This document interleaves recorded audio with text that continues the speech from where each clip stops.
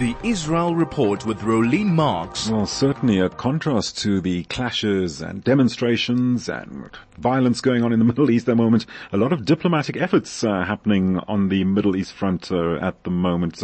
Joining us now, Rolene Marks, our correspondent from Israel. Always a pleasure to talk to you, Rolene. Welcome. Happy to be here. I was just smiling as you were talking because a lot of diplomacy all over the place taking place at the moment. Well, certainly. Secretary of State Antony Blinken is in Israel at the moment, meeting with Prime Minister Netanyahu and Palestinian Authority Prime Minister President Abbas. How far has that gone? Well, let's take a look at his trip because he also met earlier today with representatives from civil society. The big issue, of course, is the proposed judicial overhaul. So let's take a look at his trip so far. Yesterday he landed in Israel as part of his tour of the Middle East. He was welcomed by Eli Cohen, who is our foreign minister, and then met with President Herzog. They spoke about the proposed judicial overhaul, and Herzog said to him, he's doing as much as he can in his very limited capacity as president to hear all sides, to try and ensure that broad-based dialogue takes place. Now, one of the big issues is not the fact that there are proposed reforms. As we've said numerous times, it's normal to discuss reforms and changes and evolving.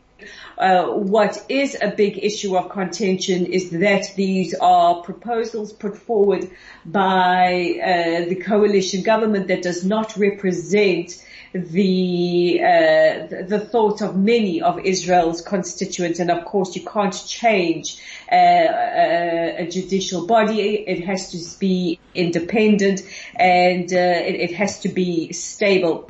He then met with Prime Minister Netanyahu, who thanked him for all the work that the United States is doing at the UN, and said that, his visit to Israel is, quote unquote, a continual expression of the unbreakable bond between Israel and the United States. It's one of the great alliances of modern history. We share common interests which are growing by the day. We share common values, two strong democracies which will remain, which I would have been very curious to have been a fly on the wall when the issue of the proposed judicial overhauls did come up in conversation. But the big subjects are Iran. Mm-hmm. Yes, the Abraham Accords were discussed. He also thanked the Secretary of State for doing everything he can to combat these campaigns of delegitimization. But the big issue is Iran and America and Israel acting together. Blinken has said all options are on the table. You can read into that what you want. And he also met with our Defense Minister Yoav Gallant, who said, we speak in one voice. Your visit here is a clear message to Iran, which of course it is. And then it's time for him to meet Mahmoud Abbas. I would also like to have been a fly on the wall in that meeting. Well, that particular meeting, yes, certainly would have wanted to be in the absolute fly on the wall. I wonder what transpired there. But anyway, a French visit is imminent. Benjamin Netanyahu will be meeting with President Macron. Yes, the two leaders spoke on Monday night. The French president expressed his condolences about the horrific terror attacks that took place over the weekend. And they also discussed, you guessed it, Iran and the imposing Iranian threat. And the conversation ended with, we should meet, and meet they are. The Prime Minister will be flying out of Israel on Thursday, and he will fly to Paris. He will meet with President Macron at the Elysee Palace, and then return on Saturday night, Motzei Shabbat. That's after Shabbat ends. So the Prime Minister off to a very, very busy start. This will be his second official visit to another country in less than a month. Wow. Okay, so things are happening for the Israeli government right now, as you say. Let's see what other destinations are in store for heads of state such as Benjamin Netanyahu. Now he's also met with the family of captive Israeli Avera Mengistu. Tell us more. Well, we don't have too much of a readout what he discussed with the family, but this is Avera Mengistu, one of two Israeli captives who are being held in the Gaza Strip by Hamas. The other is Hisham al-Sayed. Now, you and I discussed just a couple of weeks ago that Hamas had posted, I was going to say unleashed, I don't know if that's the right word. Just see what happens when you speak multiple languages. It's a bit descriptive. Yeah, but they did post something about captive. I do recall that conversation.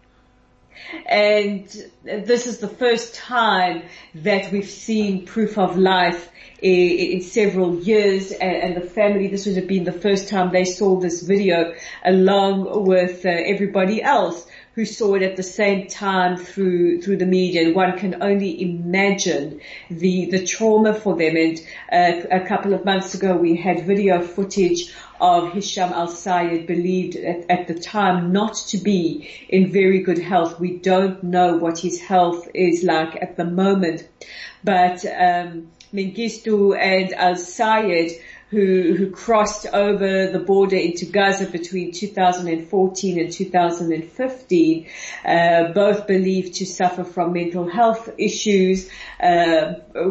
We still don't have a clear explanation how they managed to get into Gaza from Israel, but they managed to and were taken captive.